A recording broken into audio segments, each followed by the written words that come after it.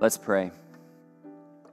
Father in heaven, that is our cry, that is our plea, to let us be known by our love. And so what a privilege it is to come and to seek more earnestly how to do that, how more intentionally to love you with heart, soul, and mind, and to love neighbor as ourself. Enrich this time, God, with your Spirit. In Jesus' name, amen. Amen. Wow, that was awesome, man. I loved it. Really, really great, at least for me. I'm here. I get to hear it live. I know it's different, but you guys get to hear it in your pajamas. And so everybody's got an advantage on some level. And you know what's fun? We've been kicking around this idea for a while. I've got this iPad with me today.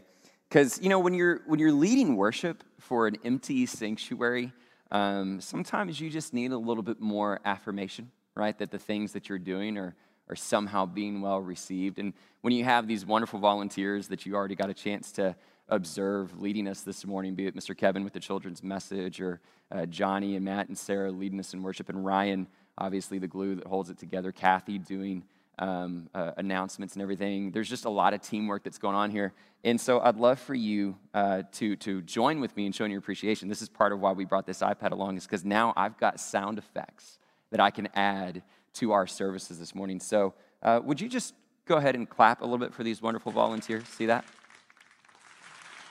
Can you hear that at home? Right? See, now we've got, that's a dangerous tool for a pastor to have up here, because I can control laughter and applause whenever we need it. And so I might have fun with that, not just this week, but in the future weeks.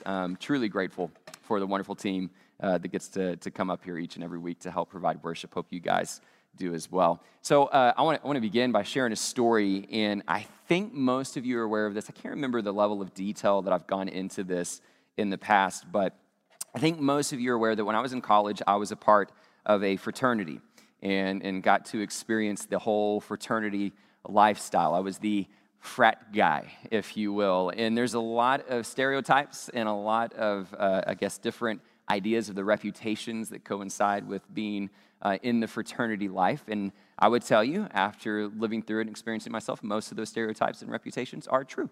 And they're more or less pretty accurate. Now, I will say there's some variety from how different fraternity lives or experiences might unfold from one campus to the next, you know, different cultures, different variables. And one of the things that I felt like was maybe not unique, but definitely specific to the fraternity life at OU was the living accommodations. So at OU, the fraternity houses were pretty large, 3-story houses that also included a basement. So you had 4 levels that you kind of had a chance to live within. You had the upperclassmen, juniors and seniors living on the 3rd floor, sophomores living on the 2nd floor. The 1st floor was kind of a common dining hall area, and then the basement was entertainment, right? It's where we had chapter meetings and a lot of different games and entertainment down there. So it was a pretty extensive, I guess, living accommodation. You could fit up to 70 people in that house, living in that house. And one of the reasons that made it such an entertaining place to live is research has shown and has proven pretty extensively that the male species, by the time they reach the college age, reach the pinnacle, reach the peak of stupidity, right? That's true. Right, okay, thank you. They reach the peak of stupidity. And so when you put all those guys together, 70 in one home, you see incredible expressions of this. So for example, one of our favorite pranks that you saw in the fraternity house is the seniors or juniors that were living up on the 3rd floor. They would often get a coat hanger or a long stick, something along those lines, and they would reach out their window. They had one little window in their room, and they would reach out and they'd look down, and they would use that coat hanger or that stick to tap on the window that was on the 2nd floor, but directly beneath them. And they'd create this like irritating noise to try to bug the people that were living below them. And as soon as the person on the 2nd floor opened their window to see what was going on and would look up, the person on the 3rd floor had a bucket of water ready for them and would pour it on their face as soon as they looked up. It was a common prank. It was great. It was wonderful. And it just so happened that on one particular occasion, this prank kind of got out of hand. At this time, on one particular day, I was a sophomore. I was living on the 2nd floor, and there was a girl in my life that I had taken interest in. Her name was Jennifer Hoffines. You now know her as Jennifer Smith. And it was early in our relationship, and so I was still like trying to impress her. I was still trying to play it really cool and casual and be like, what's going on? How you doing? Just being a little bit more reserved in my approach because I didn't want to mess it up. And so she's over at the house, and we're hanging out in my room, and we're sitting there talking when all of a sudden we hear just this eruption of screams and yells and chants, not of like fear or anger, but of excitement and like just all sorts of entertainment and celebration. And so what had happened, what we came to discover is that apparently somebody had performed this prank on the third floor. They had poured a bucket of water on somebody living on the second floor looking out their window. And whoever, I guess, was the recipient of this prank on this particular day didn't take too kindly to it and decided to retaliate. So they filled up a bucket of water, went up to the third floor, knocked on that person's door, and as soon as they opened the door, threw the bucket of water on them. And this really became as this catalyst of this epic water war that took place. Everybody started joining in, third floor versus second floor, in this prank that was designed to take place outside the house all of a sudden came inside the house, and it was off the charts. There was even a moment where somebody on the second floor had gone outside and gotten the hose, pulled it inside, and was spraying people in the hallway and in the stairwells. Okay, it was just beyond stupid. And so Jennifer and I hear all this commotion, and we go to the door, and as I open my door and I look out, I see one of my friends, Dave Augenbaugh, who's one of the larger guys, this big burly guy, running full speed down the hallway, and with every step, water is just splashing because there's so many puddles inside the house, and he's screaming at the top of his lungs, carrying a bucket of water, getting ready to go get somebody. And so I'm watching this unfold, and I'm not kidding, everything within me wanted to go join in the fun, right? Like every instinct and impulse was to leave Jennifer and just go participate in this water war. And you could almost see in her face that she could recognize the conflict going on within me. And so she looked at me and she's like, you can go play if you want to, trying to give me permission. But I restrained and I stayed reserved and I stayed with Jennifer. But it was not an easy decision. Now, one of the things that I find so fascinating about that story and in that memory in particular is that if you were to take just your standard college male, right, 20-year-old guy, if he's by himself, he's not going to stop and all of a sudden decide, I think I'm just going to throw a bucket of water down the hallway. Right? Like, that's not going to happen. But you throw in a couple of friends into the equation, one or two people that might laugh, that might tell a story the next day, then all of a sudden this becomes pretty tempting. In fact, I came across this article that was written by NPR back in 2011 that really looked at the maturation process, and it indicated that a 20-year-old male is 50% more likely to do something risky if he knows one or two friends is watching, right? And so it's this impulse that, man, this is going to get a reaction. And so the article itself was really interesting because it was pointing to the maturation process in the brain. The premise was we have said as a society that the age of 18 is what we typically define as being a mature adult, when in reality, the brain is still developing. You're still working through how to make correct and reasonable decisions, and that a more appropriate age would be the age of 25. That was the premise of the article. Now, the reason I was reading this article and the reason I was thinking about this particular story is because this passage that we're going to look at today paints pictures for us of both what is immature and mature. And so with that prompt, I started thinking of those examples in my own life, and it was pretty easy to think of examples of immaturity. I would imagine you could do the same. If I say that word and you start thinking of examples or situations that remind you of immature behavior, they're probably pretty easy to come up with. But to me, for some reason, and maybe you're like me, maybe not, when I started thinking about maturity, it was a little bit harder to come by. Like, I know what it means, but to just immediately picture an example of, oh, that's great, maturity was harder, which might imply that it's a little bit more rare. It's a little bit of a more unique characteristic, but it is incredibly important. And part of what we're going to see today is that the need for maturity can't be understated. And here's why. When you think about being in a situation of difficult circumstances, maybe you find yourself in a crisis, a hardship, a tragedy of some sort, you often look to somebody, be it in a work capacity, in a work environment, or maybe within your family, someone that's going to allow you to trust in their ability to navigate that process. You want to know somebody that is going to have a steady hand, somebody that's going to be well-reasoned and wise. You want somebody to look to that you know is going to emulate and practice maturity, right? That's what we need in a time of difficulty and crisis. And I say that not from the standpoint of individual leadership, but from a global perspective, right? That right now we are literally in a global crisis as we face this pandemic. And what the world needs is for the voice of the church collectively to not be a presence of impulsivity or irrationality or instability or immaturity, but to be a presence of stability, of reason, of strength, to be a voice and a presence of maturity. That's what we need right now. And so what I want us to do is to recognize the need for it and approach the scriptures and think to ourselves, what does that look like?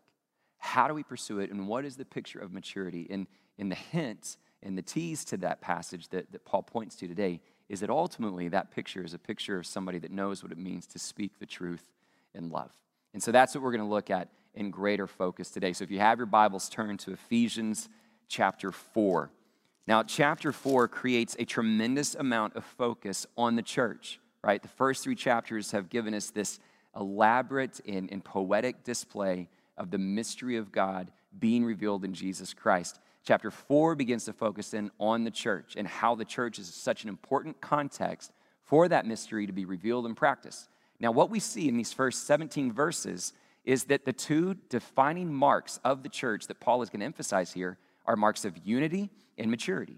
So we looked at unity last week in the first 6 verses. This week, as we read verses 7 through 16, we're going to see a much more focused approach to the importance of maturity.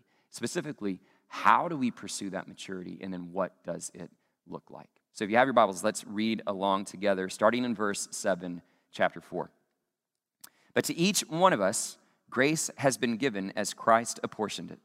This is why it says, when he ascended on high, he took many captives and gave gifts to his people. What does he ascended mean, except that he also descended to the lower earthly regions? He who descended is the very one who ascended higher than all the heavens in order to fill the whole universe. So Christ himself gave the apostles, the prophets, the evangelists, the pastors, and teachers to equip his people for works of service, so that the body of Christ may be built up until we all reach unity in the faith and in the knowledge of the Son of God and become mature, attaining to the whole measure of the fullness of Christ. Then we will no longer be infants tossed back and forth by the waves and blown here and there by every wind of teaching, by the cunning and craftiness of people and their deceitful scheming. Instead, speaking the truth in love, we will grow to become in every respect the mature body of him who is the head, that is Christ. From him the whole body, joined and held together by every supporting ligament, grows and builds itself up in love as each part does its work. So we're going to take this passage pretty much incrementally. We're just going to kind of work through it because I love the way that Paul allows one point to build upon the next. And so the transitional statement that we see here in verse 7 is a reminder of grace. It says, but to each one of us grace has been given as Christ apportioned it. Grace has already been mentioned numerous times in this letter. In chapter 2, we get this reference to saving grace. You have been saved by grace. This is not of yourselves. It's a gift of God so that no one can boast, right? That's the introduction to grace that we see in chapter 2. So once again, we're being reminded of grace. This tone in chapter 4 is slightly different. It's not so much an emphasis on the saving nature of grace, but the equipping nature of grace, which we'll get to a little bit later. But make no mistake, it's still grace, right? It's grace that has been given. We have this word as Christ apportioned it, right? As he measured it out to give to the body of Christ. And so what we see here is a picture of Christ giving these gifts of grace. And so one of the things I want to make sure that we don't run past as we kind of pursue what this maturity looks like is to remember the importance of grace, that grace is ultimately a gift. And when we consider what it means to receive a gift, we should be reminded that there's really only one appropriate response, correct? When you're given a gift, what do you say? You say thank you, right? That's how you respond to a gift. And so what that teaches us is that one of the most important characteristics that we need to emulate as the body of Christ, as followers of Jesus, is a life of gratitude, always, no matter our circumstances, no matter our situations. Right, so we find ourselves in a time where we're being told all the things we can't do, right? Don't go to work, don't get in large gatherings, don't convene in public, don't go here, don't go there. all these different things that could create a sense of frustration, of resentment, can start to make us stir crazy. But the reality is that no matter what it is that we face, grace is always there, which means we should always be living a life of gratitude. How is that going for you? Right? Are you waking up each day truly grateful for who God is and what he's done for you in Christ Jesus? Right? We have to carry that posture of gratitude. Now from here, Paul leads us into Psalm 68:18. That's the passage that he references. And if you were to go and flip to Psalm 68:18, you'd see that it doesn't exactly match with the way that it's written in Ephesians 4. The most noticeable difference comes in that the fact that Psalm 68:18 actually says that he who received gifts from his people, whereas Paul presents it here in chapter 4 as he who gives gifts to his people. And so why the discrepancy? Well, one line of thinking and theory is that Psalm 68:18 is known to typically refer to Moses. And so that reference of receiving gifts for his people, from his people, is often referring to Moses receiving the law. But what we see here is that Paul then is likely taking Psalm 68:18 and is not referring to Moses, but offering a new interpretation where Moses isn't the central figure, but Jesus is. And Jesus doesn't receive gifts, he gives them. Right? So that's the point of emphasis, is that Christ is the giver in this scenario. And you also have this explanation that Paul kind of digresses into with a greater explanation of the contrast between ascending and descending. Right? So the psalm references an ascension on high. And so once again, Paul is trying to remind us that we follow an ascended Christ. And I think that's very important for you and I to remember as well. Right? That we don't gather together to remember some noble gesture of some carpenter from thousands of years ago, right? Who died on a cross sacrificially. What we believe is that Jesus of Nazareth was not only resurrected, but ascended to the heavenly realms. That's what Paul says earlier in this letter. He is seated in the heavenly realms with all rule and authority and power and dominion that exists above all else. So what Paul is trying to emphasize here is the ascended Christ. Now, he complements that with this reference to descending, right? If he ascended, he also descended to the earthly regions. Now, here's what that is probably not referring to. I don't believe that that's referring to some idea that Jesus descended into hell or to Sheol or to Hades. That does become at some point a belief within church history, and there are other passages that kind of give weight to that, but this is not one of them in my estimation. What is more likely going on here is one of two interpretations. That he either is referring to, he being Paul, is referring to the descending of Jesus as the incarnation, right?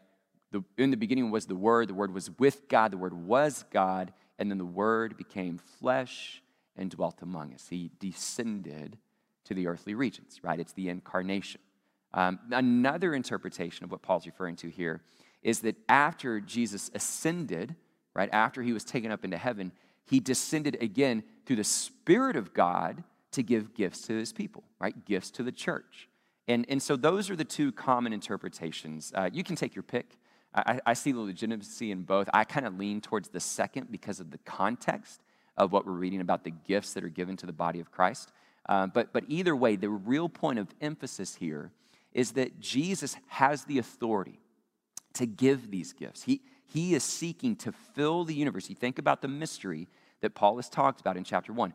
All things are going to culminate in Christ. And so as the church is forming and evolving and moving, Jesus sits with that supreme seat, the ascended Christ, to fill the earth as he determines, extending these gifts in this grace as he has apportioned it, right? So that's the point of emphasis, which leads to a focused list of gifts that we have here in chapter 4. What does he reference in these list of gifts? Apostles and prophets, evangelists, pastors, teachers, right? And so if you think about some of these roles, we've already seen apostles and prophets mentioned in chapter 2, right? When Jew and Gentile are being brought together, they form a new building where Jesus is the capstone, right? Everything's growing towards him. And then what does it tell us, though? They are built upon the foundation of the apostles and prophets.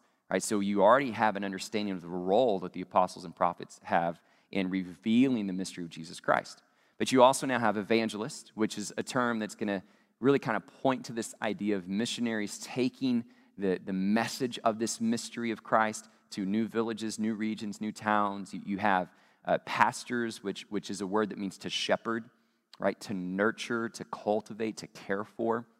You have teachers who are obviously going to be able to point to the words of Jesus, the instructions of Jesus, the sound doctrine that's so necessary for the church. So you have a lot of things that are being used here. In the shift that's taking place that I love about this is we have just gone from the corporate picture of the church to the individual. Right? So first 6 verses, this thrust in unity and the importance of unity is, look, we're all in this together, right? It is a collective corporate body. But now what Paul is saying, each of you plays a part, right? Yes, we all need to be united, but everyone has a role, a gift that God has given to them. And so one of the questions you have to be asking yourself is, am I using the gifts that God has given me for the body of Christ? Am I even aware of the gifts that he has given me? This is a great passage that teaches us and reminds us that being a part of the church, the body of Christ, this is not a place for observation, right? You don't just come in and sit and watch. This is participatory. This is, you get involved, you contribute. Again, that's important, and I hope every single one of you hears it, right? Because we're hearing consistently, put work on hold, put school on hold, put the economy on hold. Let me remind you, you cannot put the church on hold. And so your role within the church isn't put on hold. You need to be actively using your gifts, right? And so in order for you to answer that question, I want to make sure that we're reading Ephesians 4 in a greater New Testament context, right? Because this is a focused list that he's given us in Ephesians 4. But there are many other passages that speak to a more robust list of giftings. And so let me refer to a few of them. Romans 12, all right, is a first place we're going to look. Then we're also going to look at 1 Corinthians 12. And so you'll notice some similarities, but you'll also notice a different grouping of gifts that Paul refers to here in his letter to the church in Rome. Picking up in verse 3 in chapter 12, Paul says, "For by the grace given me, I say to every one of you, do not think of yourself more highly than you ought, but rather think of yourself with sober judgment in accordance with the faith God has distributed to each of you." That sounds very similar to what we saw in Ephesians, that he apportioned out these gifts of grace. "For just as each of us has one body with many members, and these members do not all have the same function, so we in Christ, though many, form one body, and each member belongs to all the others. We have different gifts according to the grace given to each of us. If your gift is prophesying, then prophesy in accordance with your faith. If it's serving, then serve. If it's teaching, then teach. If it's to encourage, then give encouragement. If it's giving, then give generously. If it's to lead, do it diligently. If it's to show mercy, do it cheerfully." Right? So now you have a much more comprehensive list, but you have those same themes that those gifts are being used to create this unity. Right? So it's unity through diversity. Right? It's this idea that you're not being brought together in unity because you all want to conform and do the same thing. But here, as Paul says in Romans, it's like a body. Each part of the body has a particular function, a different role, but it's still part of one body. And so it's for this opportunity for each of us to recognize the uniqueness that we each carry to bring that giftedness to the body of Christ. You see a similar tone in a more comprehensive list in 1 Corinthians 12. Starting in verse 7. "Now to each one, the manifestation of the Spirit is given for the common good." Again, unity through diversity. "To one there is given through the Spirit a message of wisdom, to another a message of knowledge by means of the same Spirit, to another faith by the same Spirit, to another gifts of healing by that one Spirit, to another miraculous powers, to another prophecy, to another distinguishing between spirits, to another speaking in different kinds of tongues, and still another the interpretation of tongues. All these are the work of one and the same Spirit, and he distributes them to each one just as he determines." So I hope that those two passages help remind you of the variety of gifts that God gives to the church. And so each of us needs to seek out, what is it that he has given me? Now, a couple of things I want to say about this as you seek to answer that question. The first thing I would say is that I personally don't believe that we're given one gift to practice in one lifetime, right? So you've been given the gift of teaching, and you only teach for your whole life. I believe that we have different seasons, different times where certain giftings are more pronounced than others, that we may have a culmination of numerous different types of gifts, not just one. And so I think that's something for you to keep in mind as you try to discern this in your own life and in your own context. But I also want to offer a word of caution this morning, because part of what happens, and I think this is just human characteristics, is that we have a tendency to somewhat almost instinctively rank giftings and talents, right? And so we'll see them in others, and when we begin to do that, that creates both pride and envy, right? So think about it on just a human level. One of the favorite things for my family to do right now in the midst of this quarantine is to watch The Voice. We love that show. And we sit down and we watch it. Every time we watch it, I'm reminded of how untalented I am, right? I'm just like marvel at how incredible these people are. And that is a gift. The gift of singing is one that I really envy, right? And so I watch it and I think, man, I would give anything if I could sing like that. And clearly I'm not alone, because they've made a TV show out of it, and a lot of people marvel at it as well. And so we tend to rank that sort of gifting and desire it. Well, we start to do that within the church, and that can create some unhealth. So think of it this way. I think I've shared this with you all before, but what I've seen kind of progress in American Christianity is we got fixated on the gift of communication, right? So if we found somebody that could stand up and speak eloquently and tell a joke to make us laugh and tell a story to make us cry, man, we loved that. Or if we found somebody that was a gifted musician and could communicate through song, either through the songs they write or just the way that they sing, man, we loved that. And our whole church experience began to focus in and centralize on the gift of communication. Now, the problem with that was kind of multi-layered, right? On one level, the reason that's problematic is, again, when you rank giftings, it creates envy and it creates pride. And those can create challenges. And so a lot of times we found people with the gift of communication in certain scenarios all of a sudden be entrusted with leadership. And though they were great communicators, they didn't have all the other giftings necessary for leadership. Void of integrity, void of wisdom, void of discernment, void of mercy. And all of a sudden you have the wrong people leading, and that can become very destructive. But perhaps even more catastrophic is not so much those problems of failed leadership, but the times that we've seen as a result of a veneration of the gift of communication, we've seen people diminish the gifts of other parts of the body of Christ, right? And so all of a sudden, we either don't give a venue for people to practice their other gifts, or people don't see them as significant, and so they don't practice them, and they become consumers, and they envy, and they watch. And in reality, what we're missing and what we're creating is disharmony within the body of Christ, not unity, and stunted growth, right? Because we've missed how important it is to celebrate somebody who has the gift of encouragement, right? And how vital that is to the body of Christ. Or somebody that has the gift of mercy, right? And the way that they continually promote that in the body of Christ. Or those people that are just the backbone of a church who faithfully serve and never get recognition, right? Those are the gifts that need to always be practiced and celebrated, so that really creates unity and harmony and leads you to continued growth. And so we have to have a full appreciation of those gifts and guard against a focus of ranking one over the other. And so give consideration to what God has gifted you to do. Now, part of what I want us to see here is that when God has given you a gift, it creates a sense of self-fulfillment, right? That when you finally live a life worthy of the calling you've received, using the gifts that God has equipped you with, it creates a tremendous sense of fulfillment, right? But that's not why you do it, right? We're not practicing these gifts, excuse me, got it, just so that we can, okay, just so that we can feel better about ourselves, right? We're practicing these gifts for a reason. That's what takes us back to this focus list that we see in Ephesians 4. He is referencing apostles and prophets, evangelists, pastors, and teachers, because these are gifts that help equip. That's the word he uses, equip.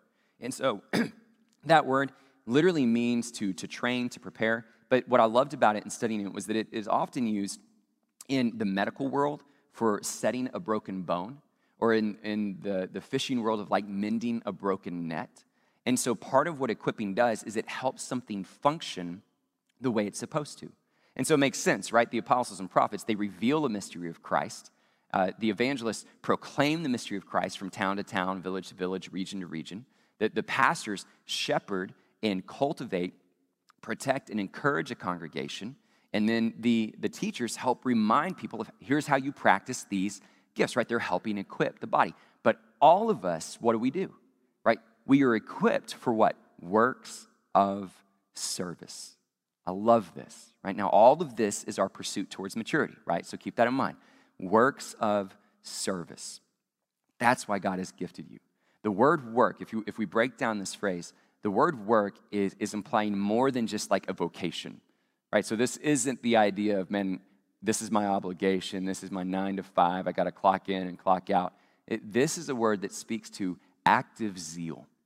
This is passion, right? I'm zealous for this work. And what am I zealous to do? What do I have this zeal and this passion for? For service. Now, this is such a countercultural expression of Christianity, right? The word that's used for service comes from a literal word that means to serve at a table, like to wait on at a table. And that would not have been highly esteemed in Greek culture at this time, right? That if you were a part of this culture, you knew that you wanted to be sitting at the table, being served, not the one serving the table.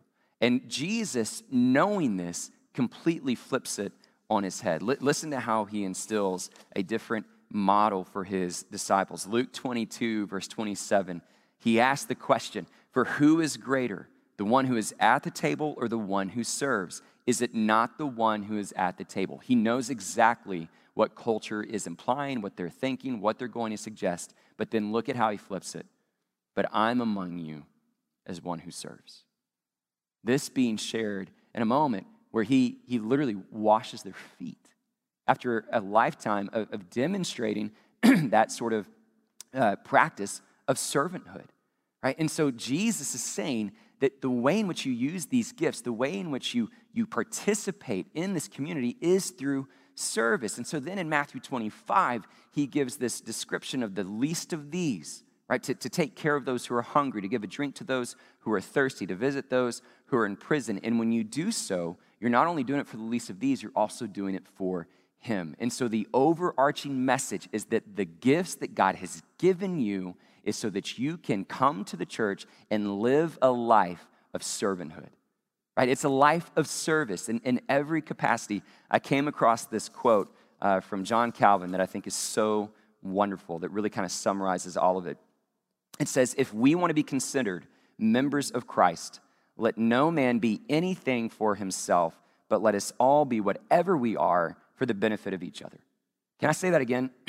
I love it. If we want to be considered members of Christ, let no man be anything for himself, but let us all be whatever we are for the benefit of each other. So whoever you are, whatever God has gifted you to do, you should have this zealous work mindset that allows you to go and say, I'm going to take these gifts, I'm going to take this passion, these purposes, and I'm going to do it to benefit others. That's the whole motivation. That's why God has given this grace accordingly. Now, what happens when we do it?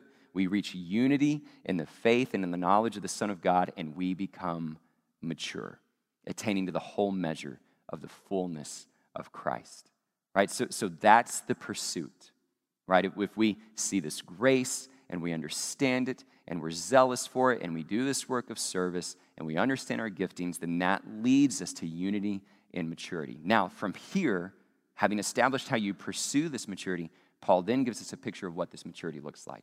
And he does it again through a contrast of immaturity. So when we do this, we won't be like infants, he says, tossed back and forth by the waves, blown here and there. That language creates this picture of instability. The phrase for blown here and there is literally swung around. It's used for spinning tops and feeling dizzy, right? So the picture he's creating is this instability. And the word for infant, I think, really helps bring it together, because you think about an infant, and what they're trying to do is they can't make sense of the world. They can't make sense of relationships, and so they just do what they're told, more or less. They go here, they go there. They're looking for anything to guide them, right? And so that's the picture of immaturity, this unstable, impulsive nature. And what drives that immaturity is every crafty, cunning, deceitful scheme, right? And when we read a verse like that, it should serve as a reminder and a word of caution to each of us that the darkness is going to do everything it can to lead us astray, right? So we have to recognize that we live in a society, we live in a culture where voices are constantly competing for our hearts and for our attention. And I think that's really important for us to be mindful of today, because it is harder and harder, more and more difficult for us to really understand and discern what is true, right? Who to trust, who to listen to, what to follow. I mean, think about all the different things that we hear. We live in a climate now that is built upon that phrase, fake news, right? Where everything can be cast aside as propaganda or an agenda or an attack.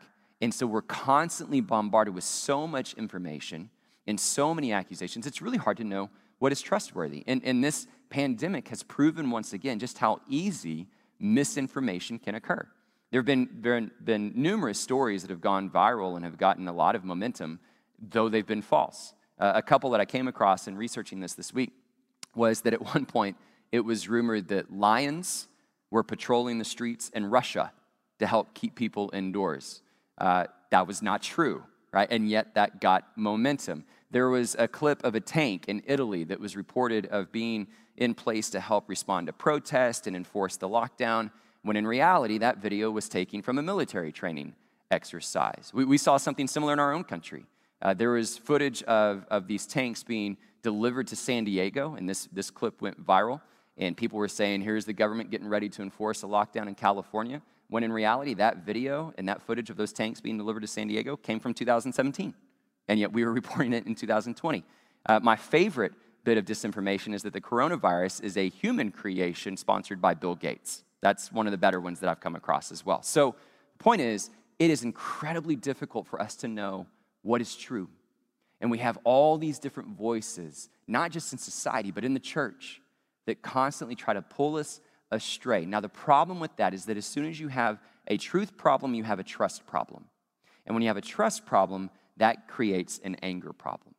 Because now when people aren't trustworthy, then they become a threat, right? And so all of a sudden, they become people that represent falsehood or accusations. And so now I need to resent them because they're going to go ahead and try to lead me astray. They're going to promote lies and all these other things. And this creates this response of hatred, creates a response of finger-pointing, name-calling, and disdain. And so now we seem to have an anger problem as well. But what's really unfortunate for us is that we're living in a society that really has both, a truth problem and an anger problem. And the reason that becomes so problematic is because we don't really know how to fix it. We tend to focus on one and course correct there to the neglect of the other, right? So we'll see that there's a truth problem and all these lies are being spread, and so people become very focused on proclaiming truth, so to speak, and they almost become militant in the way that they do it. And the way that they present truth becomes kind of this scorched earth policy. If you don't believe me, then you must be against me, you must be an enemy, and the way that truth is presented is incredibly destructive. Or people look and see that there's an anger problem, right? And so they're so just frustrated by the way people are being hurt and all the name calling that they just say, man, we're just going to do love. But they see truth as being offensive. And so now we're just going to let everybody have their own truth. I'm going to have my truth. You have your truth. Let's just not disrupt one another. Let's just love one another. And that kind of illogical, irrational way of thinking leads people to choosing and believing in behavior that is very destructive, right? And so we have the tension on both sides. And we see this within the church.